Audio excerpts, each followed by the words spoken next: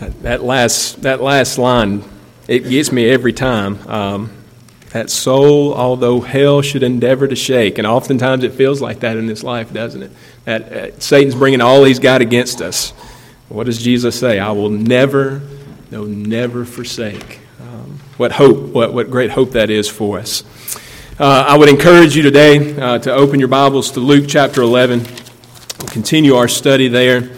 Luke chapter 11, we're going to be looking at verses 14 through 26. I just stuck my hand in my pocket while you turn there. I have a marker here. In Sunday school, we realized today that it's a good thing I don't have to write anything at any point during the sermon, or you would get none of it because my handwriting is terrible. But I would encourage you, this is a good reminder as you're turning, if you're not participating in a Sunday school class, I would really encourage you to do that. We have several options and we could discuss those, but it's really a great time of fellowship. It's a great time of just getting to learn together. And so I'd really encourage you to take part. We started today, actually Bradley started it last week, just a little Sunday school class on the infant baptism. And so if you have questions, if you're interested, we're going to finish that up next week. And so we'll have a little discussion there. But really my plug is more for Sunday school than it is for that. So I really would encourage you to be a part. All right, Luke chapter 11, beginning in verse 14. It says, Now he, Jesus, was casting out a demon that was mute. When the demon had gone out, the mute man spoke, and the people marveled. But some of them said, He cast out demons by Beelzebul, the prince of demons.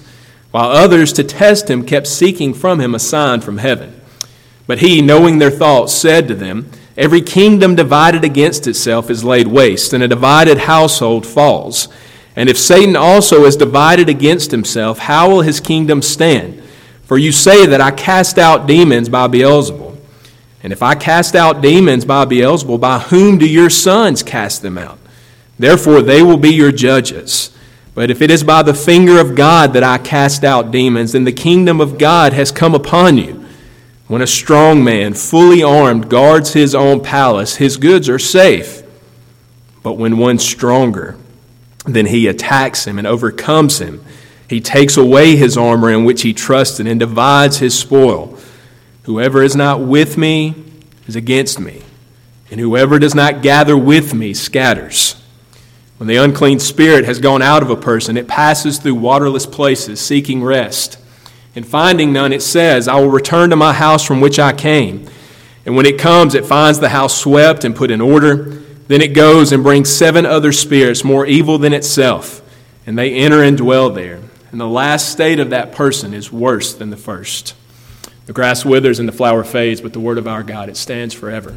Let's pray together. Father, as we come now to this portion of your holy and inerrant word, the truth is the passage before us is one that is so relevant to your church today. It's one that is so needful for us. Lord, we pray that you would speak to us in a mighty way. Lord, we need you to do that. We need you to open our hearts to get past the icy veneer that we so often raise. Even now, even as we enter into your presence, Lord, the things of this world distract us. Our hearts are sinful. They rage against you. And so, Lord, draw us in, bring us close to your side, and help us to see Jesus. We ask these things in his name. Amen. Whose side are you on? Well, I'm sure that most of you have seen, and maybe some of you even have, one of those car tags that says a house divided, right? Now, the idea there is maybe one side has Auburn on it and the other side has Alabama, or maybe it's Florida and Florida State, or, of course, in our particular case, it might be Mississippi State and Ole Miss. But the point is that whether it is a husband and a wife or parents and their children, or whether it's just among siblings, the rooting interest for a particular school in that household is divided, right? Now, I'll be honest, I've often wondered just exactly how that works. I guess to some degree, Bruce is shaking his head. I guess to some degree or another, I grew up this way. My dad is actually an Ole Miss fan, and my mother and I are Mississippi State fans, but he really is one of the few people that I have ever known who is gracious and kind enough, who really can root for both sides without any animosity, without any hard feelings. I am not that person. I did not get that gene, but because he is that way, we've been able to make it work. But what if you had two people that were like me? Two people who were not willing to give ground either way. I'll be honest, it seems like it would become a rather delicate situation very, very quickly. No matter what side of victory, whether it was victory or defeat, no matter which side you found yourself on, if you said too much, you might find yourself on the couch or in the doghouse. It really seems that if that kind of thing persisted, that the house might just fall, right? Now, I hope that we can recognize that that is a silly example, and I hope I don't have to actually say this, but I'm going to say it because I feel like I need to say it. I hope we recognize that football or allegiance to a school should never become such an idol in our lives that it divides us in any way, much less in our homes. But I begin there because in the passage before us, we find the source of that divided house imagery, right? In verse 17 here, Jesus says, "Every kingdom divided against itself is laid waste, and a divided house falls." Now, what we're going to find as we kind of unpack this is that what Jesus is addressing is really the question of his ultimate allegiance. Some have called into question just exactly where it is that Jesus stands. And we're going to see how absurd their argument really is. That's the point that Jesus is trying to make with the illustration that he gives. But what I really want us to take away from this, and what I really think Jesus is ultimately driving at, is I want us to see that when it comes to spiritual matters, as Ben has already rightly pointed out, whether it's good and evil, whether it's heaven and hell, whether it's God and Satan, when it comes to those things, there is no middle ground. There is no playing both sides. As he says very clearly, very pointedly to us, we are either for him or we are against him. Now, I want to drive this home, so I'm going to repeat it one more time. All of us, even now, we are definitively on one side or the other. We are with Jesus or we are against him. The question is which side is it? Which side are you really on? Well, that's the question that's before Jesus. And that's the question that is before us this morning. So let's look at it together. The first thing that I want you to see in this passage is a question of allegiance. A question of allegiance. We said that's what got all of this started, so I want you to see it there in verses 14 through 16. Now, all of this begins with a very short account of Jesus doing another miracle. He's healing this man. And obviously, this is not necessarily the heart of this passage, but it's interesting to note here the connection that this gives us to all that we have been studying over the course of the past few weeks. You remember, Jesus has given us the Lord's Prayer, and he's been teaching us how to pray. And now, in some ways, it seems like Luke has just gone completely off course, right? That he's completely changed gears and he's gone another way. But notice, what is it that the man in the story is unable to do? What effect is the demon having in his life? He's mute, right? He's unable to speak. In other words, he is unable to do the thing that God has created him to do, which is to open his mouth in praise of his Savior. He is unable to rejoice in what God has done for him in his life. He is unable to praise the Redeemer that is right standing in front of him because the forces of Satan, this demon, are closing his lips. Now, that's important for us to recognize here because we need to see that in all of our lives, that's Satan's goal always. His goal always is to close our mouths, is to make it that we can't fulfill the creational order that God has given us, to praise him and enjoy him forever. Whether it's temptation that he brings into our lives, whether it's doubt and fear, whether it's troubles, whatever it may be, his ultimate goal, whether we go to his side completely whether we just straddle the fence, whether we live in doubt the rest of our lives. His ultimate goal is for us to stand silent. It's for us not to address God, for us to pray to Him, for us to worship Him. That's one commentator says, this man cannot say the words of the Lord's Prayer that Jesus has just given here. That's what Satan wants to do in each of our lives. But notice here, what does Jesus come to do? Well, in verse 14 there at the end, after He has healed this man, it says that the mute man spoke and the people marveled. In other words, Jesus loosed His tongue, a tongue that was once content to curse this Redeemer, a tongue that was once content to speak by its own rules, to play by its own rules. A tongue once mute now has been loosed. And friends, can you imagine in that moment how he must have praised his Savior, how he must have praised Jesus?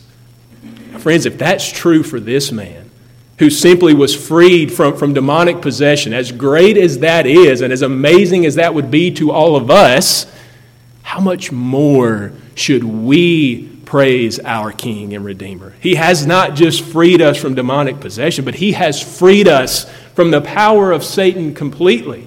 He has freed us from sin and death.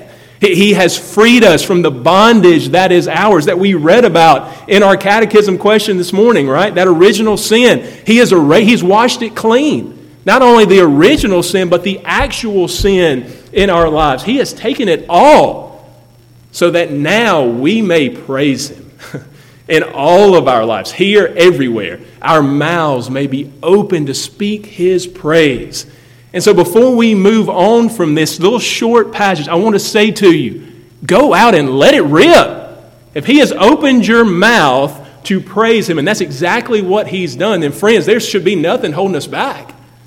Go out and praise this one who has done so much for you. Go fulfill that creational order that He has given you, to enjoy Him forever, to praise Him and enjoy Him forever. Do it in every aspect, every part of your life. Go and praise the King. Now, with that said, as is usually the case, when Jesus does one of these great miracles, there are people present who are not convinced, right? They're not convinced about Jesus. In fact, there are those who want to question a lot of different things. And what I want you to see here is that they kind of fall into two camps. And that's usually the case. When they come to Jesus and they begin to doubt, it falls into two sort of camps. First, you have a group that is completely antagonistic against Him, right? We might think of the Pharisees. We might think of the scribes. These are those people who want to call into question Jesus' character. They want to call into question His motivations. And specifically here, they want to call into question His allegiance. Look at what they say there in verse 15. It said, "But some of them said, He cast out demons by Beelzebul, the prince of demons." Now that term, Beelzebul, which is pretty familiar to us, it finds its roots all the way back in the Old Testament. It goes all the way back to the land of Canaan, and over the course of time, it had come to take on maybe the demonic powers in the world, and now here finally has actually come to be a name given to Satan himself. And so the implication is clear, right? What they're saying of Jesus is that He is simply a tool in the power of Satan. Now, it sounds blasphemous to even say out of my mouth, but that's what they are implying about our Lord. That He's able to do these things, not in His own power, not in the power of God, but because He is a servant of Satan. In other words, they are accusing Him of blasphemy at the highest level. Now, we might think in our world of atheists, staunch atheists who would accuse Jesus this way. We might think of other religious groups who would accuse Jesus this way. But you have this antagonistic group. They're completely against Him. But secondly, and maybe more relevant to us, notice there's another group. And we might just describe this group as skeptical. They are unsure about Jesus. There in verse 16, it says, "While others, to test Him, that they kept seeking from Him a sign from heaven." These are people who are not necessarily willing to completely reject Jesus and what he has said, but they're also not willing to commit to him fully either, right? They want to wait. They need more proof. So they say, Jesus, give us another sign. Give us something that will prove to us that who you are and what you say is actually who you are and what you say. Give us some authority here. They want to see more. They want to test him. Now, as we look at these two groups, I think our temptation is to think that clearly one of them is worse than the other, right? We look at these two groups and we think that group that has completely rejected Jesus, that somehow they're probably worse than the group that is simply skeptical. And maybe on some level, just future progress, maybe that's true. But what I want you to notice here and what Jesus is really trying to drive at is in the end, there is no difference between these two groups. There is no difference between the group that is completely against Jesus and the group that is just simply skeptical about Jesus. Now, why do I say that? Because what do neither one of these groups walk away from Jesus with? Faith. Neither one of them leave him trusting in him as their Lord and Savior. Yes, one has shown them their hand clearly. They have said, you know what, we're done with this. We don't think, this guy's a liar. He's doing this by Satan. They have shown their hand. The other group, though, they're just kind of playing the middle ground. They're doing dodgeball, right? They're out there in the middle just trying to play on the line. And maybe he is, maybe he isn't. But we need more proof. We'll just wait and we'll see. Now, friends, I say this to you with complete seriousness and with a heavy heart. I'm afraid it's that second group that we need to be careful of in our churches today, that we need to be careful of in the church in America. There's certainly people who will flat out reject Jesus in this world. But for the most part, what we find is that people are just skeptical, right? If they're not willing to go all in, they're just kind of skeptical of him. I remember several years ago we did a study with the kids. It's an R.C. Sproul study, and most of you have probably seen it. But he goes around to college campuses. It's filmed in the early 90s, so it's kind of cheesy. But he just goes around to college campuses, and he asks that question, who do you think Jesus is? And certainly there were some who were like, they react like the Pharisees do. They antagonistic group. But for the most part, people were just skeptical. They were just saying, I'm not sure. Maybe he is, maybe he's not. I'll see. Later on in life, I'll figure it out. Now, what was scary about that and what was sad is they were very content in that skepticism. They were very happy to be there. It didn't seem like there was any urgency. It didn't seem like they were like, hey, I got to go figure this out right now. It was more like, hey, in the future, at some point, maybe I'll think about this Jesus thing. Maybe I'll figure it out then. Friends, the problem is in that moment, their closeness to Jesus, however close they may have been growing up, their relationship to Jesus, whatever they may claim to know about him, the fact that they have not outright rejected him saves them none. It does no good for them. It gives them no faith in him. And so you see here that both of these groups, whether skeptical, whether antagonistic, they find themselves in the same place. And friends, if you're here today and you find yourself in that skeptical group, you've been coming maybe for a long time, maybe you're just not sure, maybe you're trying to figure it out. I really want to encourage you to see how Jesus continues this story, because if we have not driven it home yet, the truth of what he's saying, he's going to do it in what comes next, okay? So we've seen a question of allegiance, but secondly, we see here a strong defense. A strong defense, and you see it in three parts. First, there, he kind of, in verses 17 through 18, he shows these people the absurdity of the argument that they've given. The absurdity of what they've said, that he could possibly be doing this at the will of Satan. He says, a house divided against, if I'm doing this by Satan's power, that eventually Satan's going to fall. You can kind of see him approaching the people, right? Like, all right, let's get this straight. If I'm doing this in the way you're claiming, if I'm undoing the very work that Satan wants to do, then it's not going to take very long before Satan's just going to implode, right? A country in civil war is not going to stand for very long if that civil war persists.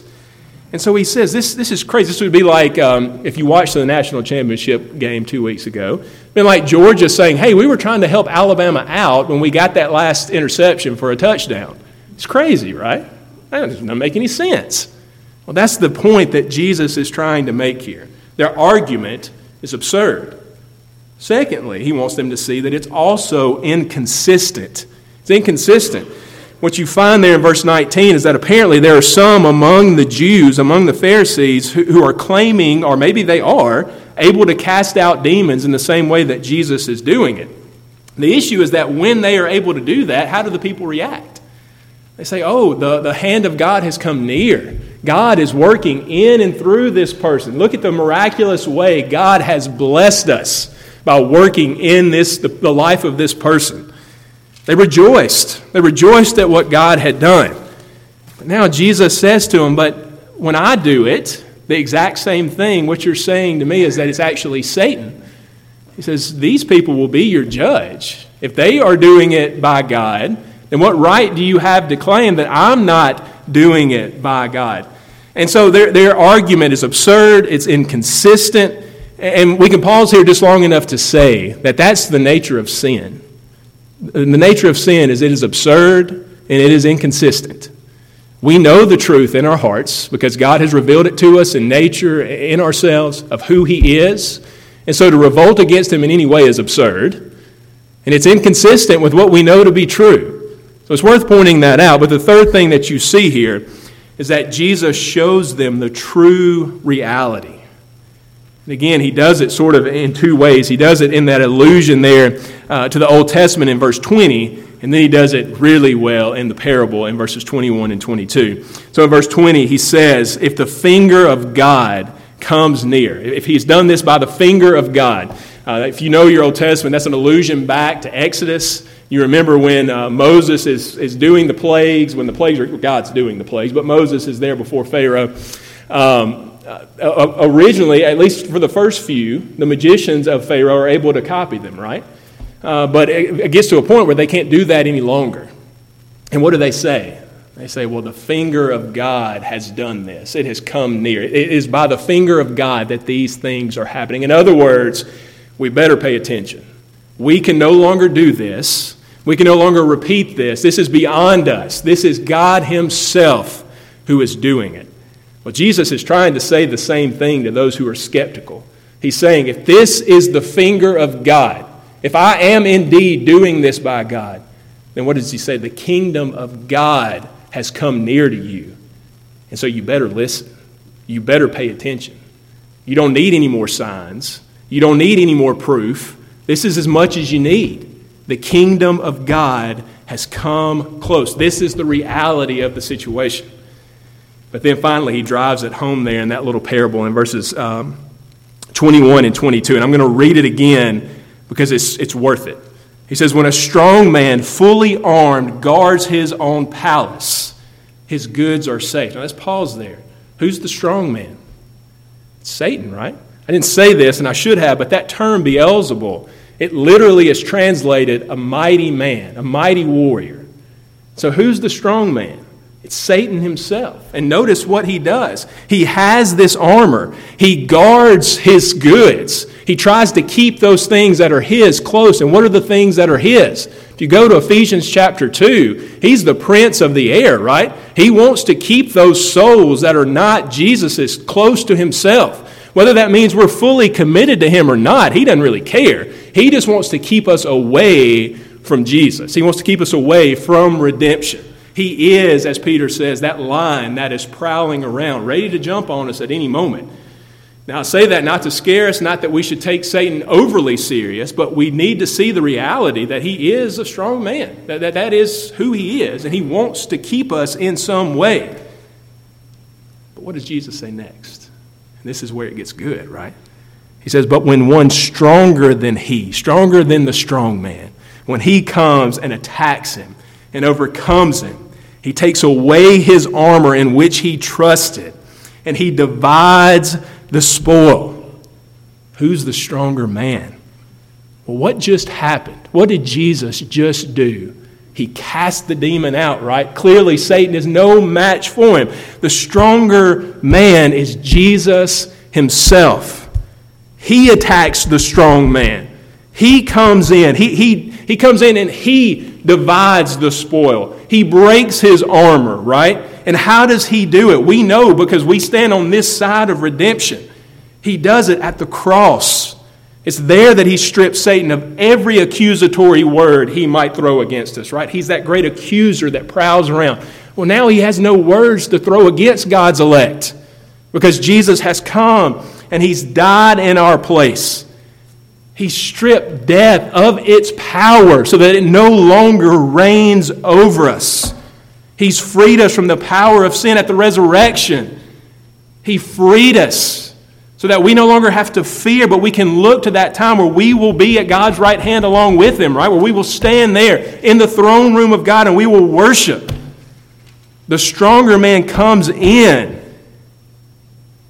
and he rules the day, right? He comes in and he kicks the door down. He comes in and he storms the gates and he wins the victory. That's why I started today, I hope you noticed, with our call to worship there in Isaiah 42, right? What did it say about God there? That he's victorious. And now we see it. We see the reality of it in Jesus Christ our Lord. Yes, Satan is still active to some degree or another in this world. And yes, he is able to act in our lives to some capacity. But friends, his destiny, his end is sure. Jesus has sealed it. He has won the day, and all who belong to him, we now, even now, stand victorious. Friends, this is great news. This is great news. As we come to the graveside of someone that we love, as we face trials in this life, as we're overcome, it feels like, by sin and guilt, what is true? They will not win the day. Jesus has won it. He is the victorious King. We can put our hope and our faith and our trust in him. This is the great news of the gospel. But it leads us to the question that is the question of our sermon today. Yes, this is true, and yes, he is victorious. Don't doubt it, it is true. The question is whose side are you on? The battle lines are clearly drawn. There is two sides, as Ben has told us. Two sides. There is Satan's side, and there is God and Jesus' side. And the question is which side are you standing on? Well, that leads us to our third and final point. We've seen a question of allegiance, we've seen a strong defense, and then thirdly and finally, we see no neutral ground. No neutral ground. You see it there in verse 23. He says, whoever is not with me is against me, and whoever does not gather with me scatters. Some will reject him. They will call him a liar. They will call him a lunatic. They will say, he can't do those things that he claimed to be able to do. Friends, they have chosen their side, right? They have clearly chosen their side. Some, others, by faith, and hopefully that's all of us here today, that is my prayer, by faith we will cry out to him in repentance. We will look to him as our King and our Redeemer, the only one who can save us from the reality of who we are, from the guilt that we have. We will confess that he is indeed Lord. And again, we will choose our side, right? But what about those skeptics? What about that group that is unsure? What about that group that's showing up to church, that's going through the motions, but they're still looking for one more sign? They're still looking for just the least bit more proof. What about for them? Is there a middle ground? Friends, the truth is they have chosen their side. There is no middle ground. There is no place of neutrality. There's no safe haven for you on the sideline. It is Jesus or it is nothing. Let me say that to you again. It is Jesus, not you, not your family, not your parents, not anything. It's Jesus or it is nothing. No middle ground. Those skeptics, they are lost. There's no hope for them in eternity until they put their faith and their hope in Jesus. Friends, we may think, and that's the point, we don't have time to really unpack it, but there in those little verses in 24 through 26, we may think that somehow we can clean the throne of our hearts up, that somehow we can make ourselves clean, we can drive out all the sins and the temptations, we can overcome them ourselves. Maybe we can think that we are the ones who are in control, that even worse, maybe we sit on the throne of our own hearts.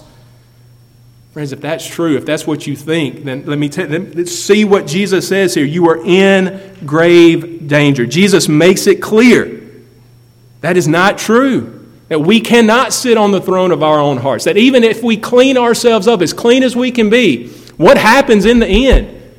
The fall is even worse. There's only one person, one, who can sit on the throne of your heart and give you any hope, give you any surety. And that is Jesus. He is the only king of our hearts. If he is not on the throne, then friends, the options before you are clear. You can't sit in the middle ground. It's only Jesus. If you're here today and you've been waiting, if you're here today and you're looking for another sign, if you're here today and you think, I'm just going to put this off until the future, friends, can I encourage you? Can I implore you? If you're here today and you flat out rejected Jesus, can I implore you, please, consider what he says here. Consider the reality of your life. Consider what it is that you face in the future. Consider where it is that you're headed. You know, Elijah says it in that great passage in 1 Kings 18. People are torn between Baal and the real God, and he says, how long are you going to go on limping between two opinions? How long are you going to try to sit on the fence? He says, if God is the real God, then go believe in him.